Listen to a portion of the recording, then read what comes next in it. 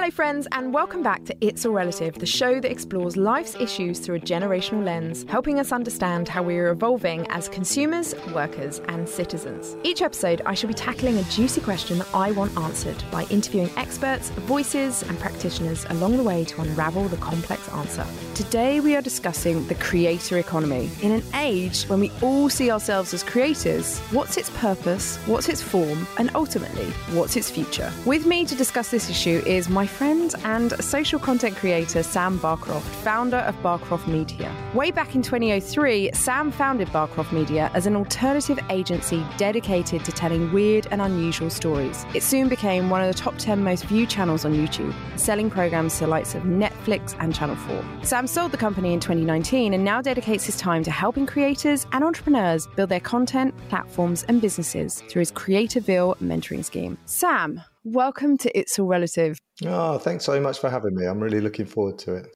I want to first start with you taking us back to 2003, because I think although technically it was only 20 years ago, it's, in a business sense, a world away. So take us back to those early years of being a founder of Barcroft Media, the environment, the opportunities back then. What was the story and what factors do you think made it possible for you to succeed as an alternative media agency?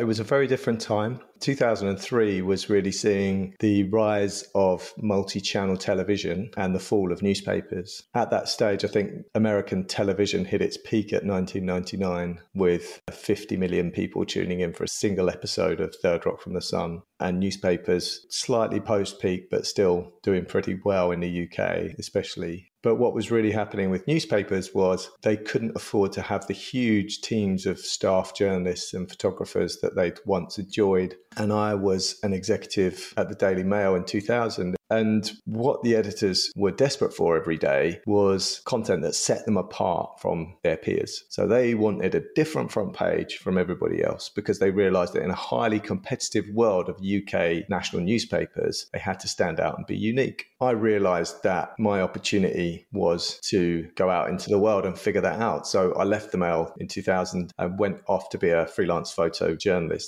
It was really fun, learned a lot about how challenging it was to do genuine shoe leather journalism and making things happen. I came home from those journeys realizing that I could cover the boring jobs that newspapers wanted me to do. So instead of getting 150 quid a day from selling my hourly rate, I could actually go off and create a feature that I could then sell for $5,000. So I started my own business, both providing my services as a photographer with those of other photographers and coming up with brilliant exclusives that I could sell for loads of money, which was fantastic. And that grew into a significant business that was providing lots of exclusives to a broad range of newspapers. After a while, we realized that video and television would make sense in that mix because we were sending teams off around the world at a time when newspapers couldn't really afford to anymore. We really figured out how to serve a failing industry in ways that would cost less money and have more impact, which is the definition of disruptive product, really.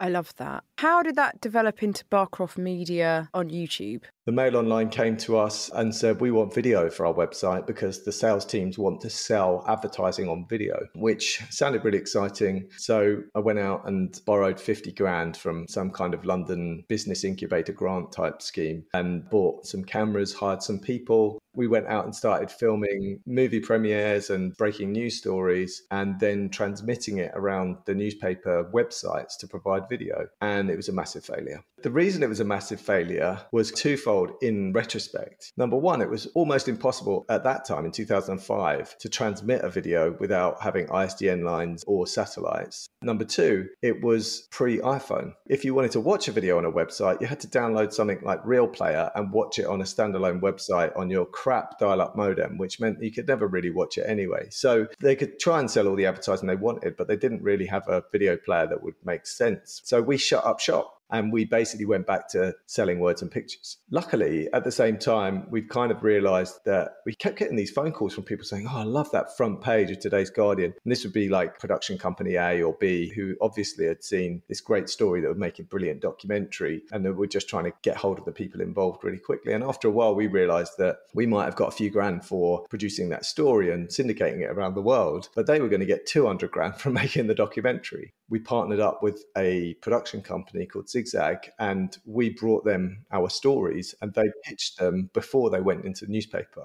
The commissioners that were used to getting a pitch a week after something had been in the newspaper started to get the pitch the day before it went in the newspaper, which they found really novel and exciting. We skipped video, we went straight to co-producing television. And then the iPhone showed up and YouTube existed. And so eventually we started, I think in 2008, uploading a few of our ideas to YouTube. They were terrible. But I'm a great believer that if you go out there and you start doing it, you learn much more quickly than talking about it. We just put it out there. We did a video and it went viral. All of a sudden, after a while, I think probably about a month later, we got a check for a couple of grand from YouTube. And we're like, hold on a minute. We sold that to a newspaper. It went well in Germany. It went on a German TV show and made us our money back. And we did really well out of the story. But all of a sudden now we've got this business to consumer opportunity. What a brilliant thing. We trod carefully and we made sure we didn't put anything on YouTube that was ahead of our customers when they wanted to publish first. But slowly we started to go from putting up one video every few weeks that felt like the hardest thing to do in the world to putting up a video every few days. In 2013, we committed to making one original documentary a day for every weekday. We would go and uncover these kind of slightly surprising, shocking stories that had a kind of human angle to them. And then we'd cover them like straight news. So we didn't play them up, we didn't take the piss, and they did amazingly well. Towards the end of 2013, we were earning proper money every month. By about end of 2014, beginning of 2015, we hit number one above ABC, CNN, BBC, and everybody, because we were consistently putting out proper news content that was aimed at a younger audience that loved things that were unusual or surprising or shocking. And it resonated incredibly well. What's brilliant about that story, and thank you for going into such detail, because I think it highlights the challenge for anyone to be a creator, is to stick to the central tenets of human interest, emotion, great visuals, high quality product, but equally you rode the right waves at the right time. Zooming forward into the 2020s, the creator landscape looks very different. And you have a generation that has grown up with a smartphone in their pocket since they were 13, who are now so au fait with short form video, who are creators, and that's a core part of their identity as much as their identity is as consumers. If we reach that saturation point in the creator economy, I think where we're at is in a huge oversupply. So when we started our business on YouTube, anything that was half decent, we got 1 million views within a few hours because there was lots of viewers and very little good content. Now we've got even more viewers, probably 2 billion a day on YouTube, maybe a bit more, which is a remarkable number. It's a quarter of the world's population tuning in every day to YouTube. But there are 37 million channels putting up something new pretty much every day. Is just far too much for anybody to ever be across it all. You can only be across an absolutely tiny percentage of it. Dominating on social media is about getting involved in that platform at a time where they're giving away viewers, where they're basically giving you audience, because that's the deal you do with social media. You create original content for them for nothing, give it to them for free, and they supply you with audience. We've got to a position where they can't supply you with that much audience because there's just so many people on the supply side for them to look after.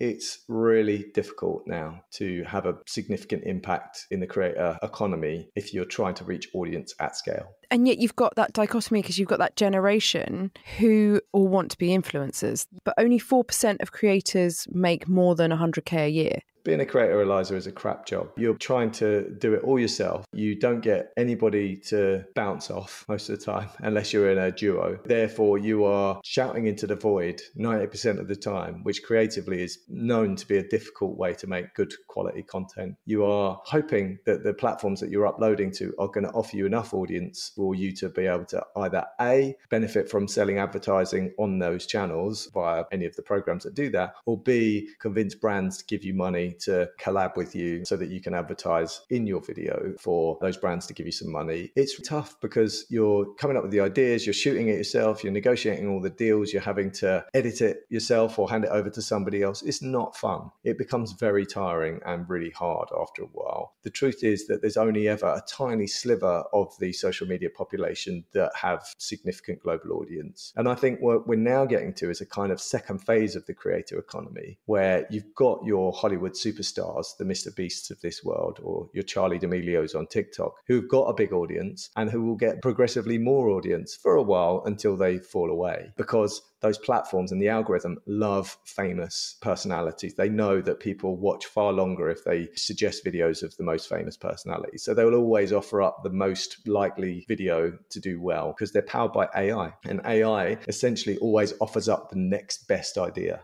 YouTube's been controlled by DeepMind in terms of its discovery engines for years and years now. And therefore, what we're getting to now is new creators have to be niche. So they have to start with something that only they can be really good at. And people can build really good businesses out of that. But it's not the same as trying to be the next Mr. Beast and reach 30 million people with every video.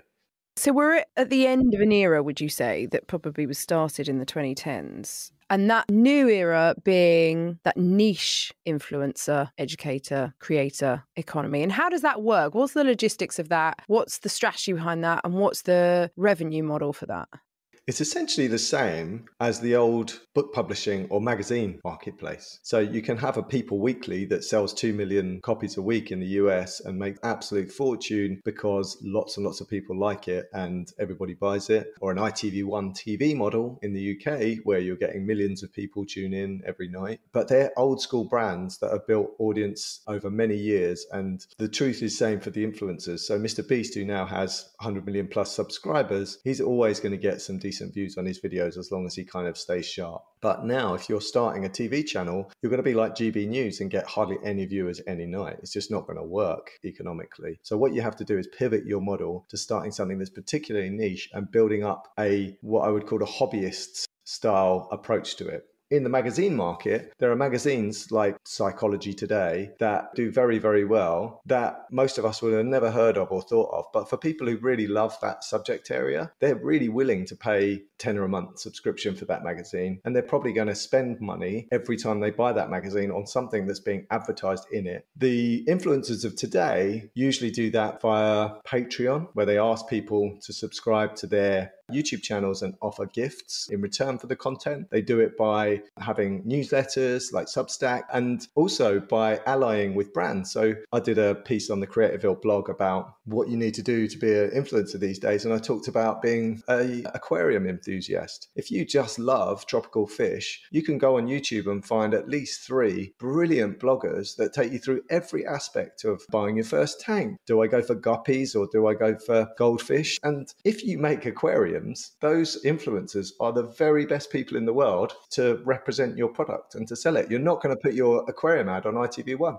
I did Ali Abdaal's YouTube Academy course 2 years ago. And one of the things that struck me was the obscurity of some of the stuff that people were doing. So it was about 250 people on the course. And it ranged from like window cleaners in Canada to stand-up comedians in Blackpool. And it was such an amazing range of niche interests, subjects, passions, expertise. You finding that niche and then growing that community out of the basis that someone somewhere will be interested in that thing. But you're also talking there about the fragmentation of mass culture. And what we've seen over the last 10 years is like mass internet culture. Like you say, the Mr. Beast, they are the superstars, they are the elite, somewhat now untouchable from any technological shift or even any closing down of or decline of certain platforms. A bit like in Hollywood, there were those that made the transition from silence to talkies and those that didn't. Is it going back to the way the internet first sort of envisaged, which is really a series of fragmented communities? The hard thing is for people to say, I want to be an influencer, so I want to reach millions of people because that's what's going to work. That's not on offer. It will happen. People will cut through. They'll probably come from niche starting points and then become very famous. So Mr. Beast is not going to be the best YouTuber and the best social media person of all time in 5 years' time. Somebody else will come along. So he will still remain important and clever, and he's built a big business around himself now. He's got a development team who just come up with all these ideas for him now. So So he's industrialized his channel. And really, his channel is now like a broadcaster. It's not just about him as talent. They make high quality TV shows. He said on the Joe Rogan podcast that he spent $4.2 million of his own money on a single episode of his YouTube channel. They're outspending TV networks in terms of the quality and the input of production that they have now. They are our new broadcasters. Instead of MTV, think Mr. Beast. That's going to be hard to start afresh. But Mr. Beast uploaded videos for 10 years when nobody gave a monkeys. Every day he was uploading, every day he was learning. So it's a very long tail. Is there also a sense of there's too many platforms now? You're seeing disruption of digital marketing, the growth of micro-influencers, the sort of question mark that hangs over TikTok. Are we seeing also that these platforms that have generated these communities, which, by the way, the influencers don't own and have very little control over, have reached some kind of turning point? And actually the model of Substack, where you do have a bit more control over your community and you do have entry into people's inbox, and it's not the visual, it's the written word, that perhaps is a signpost that, again, there's different things happening and creators need to sort of almost choose their path? Possibly. I mean, everybody's going to figure it out. I think if you just keep going, you try different things. I know it sounds boring, but you will figure out that nobody likes you on Twitter, but people like you on Instagram. You'll just concentrate on Instagram more. What we've seen with the social media platforms is they've become generational pots of audience rather than anything else. I was at a talk with the CEO of TikTok last week, and he said the main difference between them and everybody else was they were content first and not social first. He said that, and I'm paraphrasing, their focus was on giving people the entertainment they'd love to watch rather than connecting them with one of their friends. And he felt that Facebook was about the social graph. It wasn't about the content. And that TikTok started with the idea of let's show somebody the most entertaining video that they want to watch right now. So it was a different fundamental philosophical starting point. The irony of all ironies is that people are nicer on TikTok than they are on Facebook and possibly Instagram. Well, the thing is TikTok's in a post-fake news generation. What didn't really exist 7 years ago, and it started from a music app. Facebook came from a place of connecting people, and they realized that when people had a row, it did much more for their engagement numbers than when they were nice to each other. And we've seen this from whistleblowers. They decided to make things that upset people much more visible in your feed than things that made people happy. They used conflict as their way of making things happen. You could argue that TikTok uses joy to make people share things and get people excited. It's a different, very strong emotion. I'm not a massive fan of TikTok. Why aren't you a fan of TikTok? I don't think it benefits creators particularly much. I think because its philosophy is how do we please the person that's watching, it therefore just selects whichever video it thinks, or its AI thinks is going to be the most likely to keep that user happy by showing it next, which means that you don't build affinity with individual creators. Whereas on YouTube, you subscribe to creators or you subscribe to brands so that you don't miss an episode that they make. And if you're a brand or a publisher or a creator wanting to build an audience, you want some brand recognition and you want them to be coming back for you, because otherwise it's very difficult to go off to an advertiser or a partner and say, hey, you should be spending money with me because I can bring product awareness. There were some great reports from the last VidCon, which is traditionally the big show every year in Anaheim where all the creator economy comes together to discuss everything, where they had all these famous TikTokers or people that had built huge followings on TikTok show up to do public appearances, and nobody turned up because on TikTok, people don't really know who you are. They just know the dance or they know the video. Do you remember, like, back in the sort of 2015, 16, 17, there were all those moments in shopping malls where, like, YouTubers would turn up and everyone under 20 were like, oh my God, it's that person. And all their parents would be totally bemused and have no idea who this person was until they eventually went on Strictly. It's a very different relationship, as your anecdote alluded to, with TikTokers. There's not that connection. And that works so well for TikTok because it's not Mr. Beast. A lot of people go to YouTube just to watch one thing or just to use it as a search engine to find that video about how to unclog the dishwasher. People go to TikTok to be entertained by TikTok type videos. My friend, she's actually my colleague, but I call her my friend because she's also my friend. She was saying, I go to TikTok because it gives me the information at the speed that I want it. I don't go to YouTube for even like cooking or exercise because they take about 5 minutes preamble. There's a kind of slowness to it that I don't need when I'm wanting the information quickly. There's a slowness that I enjoy when I want to sit down and watch something and luxuriate and invest time in that. But when I want quick information, I go to TikTok.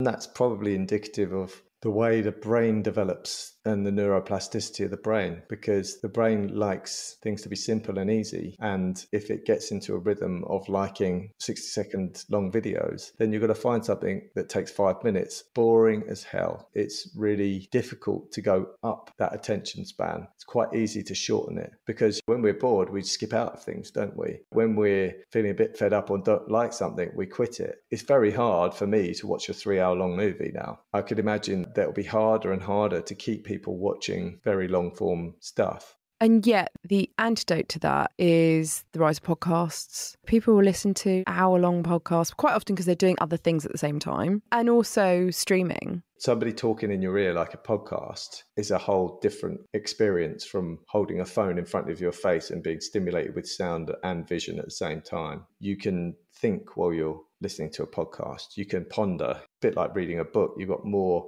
brain space to interpret what you're hearing and then think what you think about it when you listen to a podcast than you do if you're watching a very high-paced TikTok. TikTok is basically a massive lean-back experience. You don't have to do anything. All you have to do is scroll, maybe tap once to like something. It's the easiest experience of all time. My 12-year-old boy is the laziest git in the world when he's got TikTok in front of him, because all he has to do is that versus reading a book. What a pain in the butt reading a book.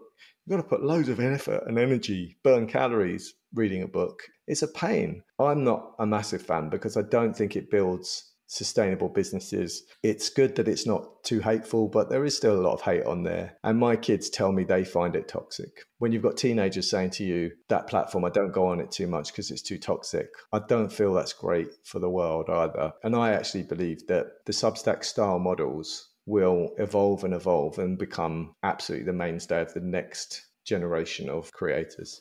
And what do you mean by that? People that really want to entertain or inform or educate others for a living are going to find new models that are sustainable, that will help them pay their rent. That might be if they write in first position to be on Substack. If they are a fashion designer, it might be in the metaverse. If they're into property, it could be selling virtual land. People are going to find ways to get a return on their investment of time, energy, and creative output. And I feel like where there's only been 3 or 4 of those platforms really to have an impact over the last 10 years, we're going to have dozens and dozens of them. And it will be horses for courses. Fragmentation will continue over the next 20 years because we've just got too many people that have too personalised their life experience now for it to go any other way, I believe. What's your predictions for the metaverse? It's your digital universe. I think other people like to define it as a 3D space where you can exist digitally. But I believe that we'll all understand that the two don't really make any difference, because if you're interacting digitally, I think you're already in a different universe anyway. I think there'll be a more clear understanding of the difference between analog life, which is taking the dog for a walk or going to the theatre, and digital life, which is staring at a phone. And I think it's as simple as that. And so there are these opportunities to double down on the digital interactivity of things. But the internet was such a generational shift in the ability to communicate globally in real time that the metaverse for me doesn't seem like that kind of paradigm shift. For me, it's kind of a 0.5 shift, not a 1 level shift. I think everybody wants another internet because of the huge change to the globe that the internet created. I don't believe the metaverse or Web3 are at the same level of human evolutionary change as the internet was, as the printing press was, as the radio was. I think the internet's the last one of those we've had. What about the idea of creating our own bots that can sing our songs, that can demonstrate our gardening skills in the digital universe?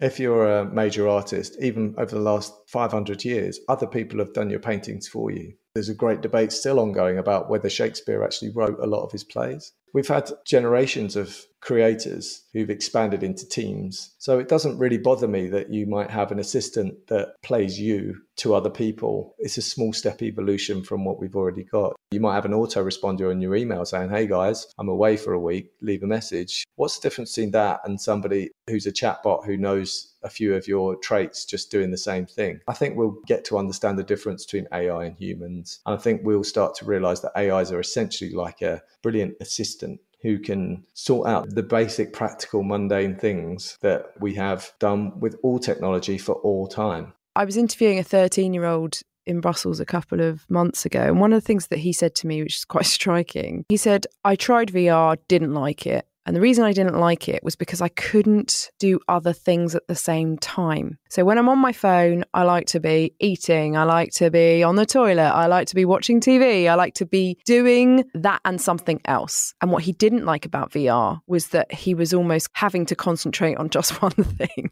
Maybe it hasn't been developed as a technological experience to that point where you're getting all those buzzes in the same way as you are from a phone and a telly and a book at the same time, or whatever it might be. I think what will be interesting is when we get holodeck experiences that feel significant. Technology is not very far away from that. The idea you can step into a room like they used to on the Starship Enterprise, and that room transforms into a place where you can interact with characters and people. I think that form of personalized entertainment in situ is going to happen before too long. Already a lot of the theme parks in America are starting to develop that technology. I don't believe we'll walk around with devices strapped to our heads. I think we'll walk in rooms where we'll be able to talk to things that look very much and sound very much like humans. You've referenced how each platform is now quite generationally specific, but also there's, in many respects, the conversation around the creator economy is so driven by the young. They do play a disruptive role in culture, quite rightly. But the financials would suggest the best bet is chasing the boomers and Gen X. The big budget streamers are going after boomers. Hollywood is now driven by the boomer buck. To what extent do you think the creative economy is wrongly fixated on young people and needs to be more expansive in how it understands its audience?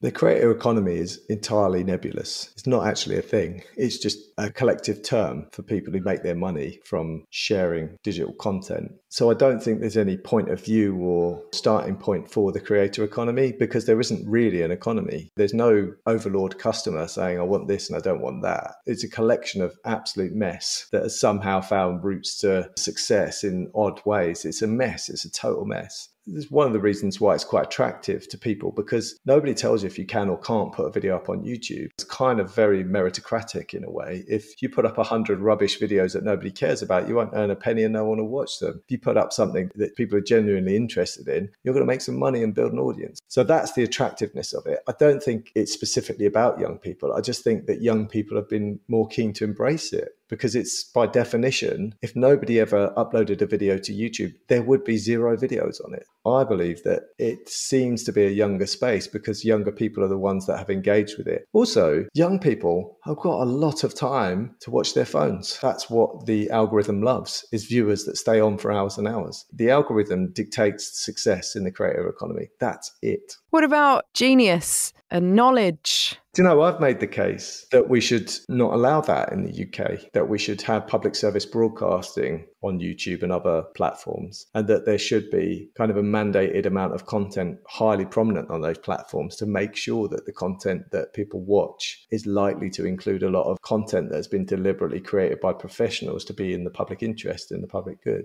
It was controversial when the BBC was founded to create a public broadcasting channel, radio channel as it was then. It has gone well, but we're living in a very different age where the whole notion, albeit slightly warped, of the internet being free in terms of not regulated and not state instructed, people would find that really uncomfortable, but maybe they wouldn't. I would say there's a real opportunity to ensure a mix of content exists on these platforms that isn't just entirely algorithmic led, because at the end of the day, most of those platforms don't care about the outcomes for their viewers other than those viewers interacting a lot with their platform. So they don't have the best interests of people at heart. Bear in mind, ITV, Channel 5, the other terrestrial broadcasters all have to follow those Ofcom guidelines. We've got a hole that could be filled in part by making public service content prominent on those platforms. I don't mean shove it down people's throats. I just mean do what they do in a number of other countries, which is put quotas in there. What happens when presidential election coming up, for example? We could have a scenario where a video AI generated of, say, Biden falling over or slurring his words can swing the election in the way that Nixon sweating on camera when he was interviewed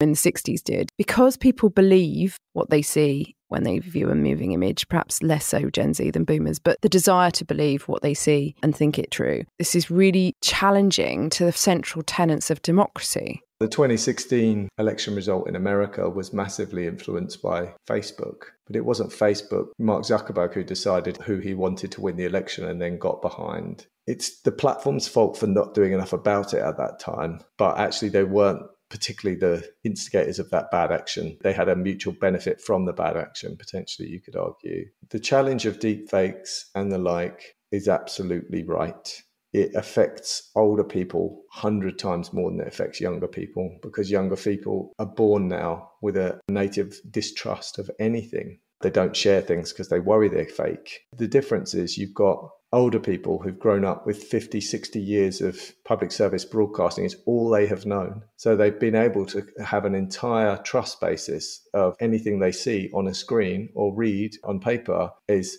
absolutely spot on, going to be right. They are the ones that are completely flawed by anything they see. And that's why the internet crime of fraud and scams has become so huge in the UK. It's overtaken burglary as the biggest crime in the UK. At the end of the day, I feel very sadly that there will be some content that has a significant impact on the US election. Luckily, because there's no single source of content anymore, the only way that can happen is if it's done on an industrial scale and that there are millions of different bits of content. With AI, that's a lot more potentially doable, but I think it'll probably be the following election cycle where that will become industrialized. I think this one, we're in a bit of a better shape. Social platforms have got far more content moderation in place than they've ever had before. I think this will probably be less bad for all of that. I think the following one is when we're going to have the big AI problems. And having heard from the founder of OpenAI last week, I'm less confident now that guardrails are in place than I was previously. The arms race to have the big overarching AI tool in the world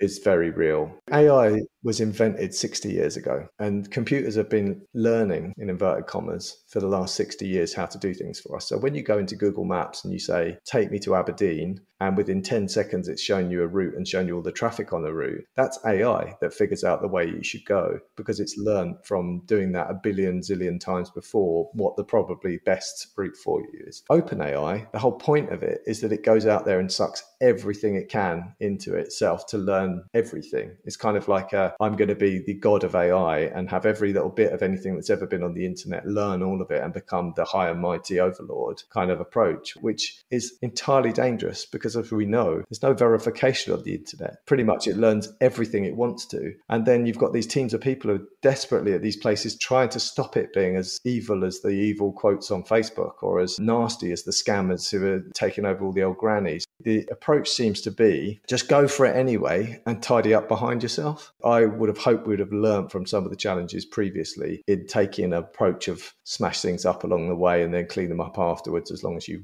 come out the winner. And what's interesting is when you look at Google's AI, which is called Bard, it's far more boring than OpenAI, which is the one that is just going and doing whatever it wants. I was talking to someone about Google Bard and she was experimenting with it. It was her friend's 40th birthday and she asked Bard to compose a poem about her friend on her 40th birthday. And Bard presumed that a woman who was 40 and single was divorced. It's terribly flawed. And the truth is, there are so many variables in the human experience that you can't train an AI to understand nuance, to understand what's socially acceptable and what isn't. Just can't do it. And I think that there are a lot of engineers who feel very worried about what's going to happen next, because it's pretty obvious to anyone who knows what they're talking about in Silicon Valley that they've let this cat out the bag too early and that it's going to cause some real problems. I think the shame of that is that AI in those trained environments is going to become a brilliant tool. I saw a demo of Khan Academy's new maths tutor, which is called Khan Migo, which just looks fantastic, designed specifically to tutor children in maths. And I wish that we were using AI for specific use cases like that and developing it out brilliantly from a place of understanding. Trained AI is a brilliant benefit to the world. Open AI, where you just let it do whatever it wants, is a mess. Sam, thank you so much. I've learnt loads, but also I love the idea of creating my own AI bot. Thank you so much for listening to It's All Relative. You can also connect with me on LinkedIn, Twitter, TikTok and Instagram at Eliza Philby. And why not subscribe to my weekly newsletter to hear more from me about how we are changing as consumers, workers and as citizens. Oh, and do rate us on Apple Reviews. It helps me keep this podcast going.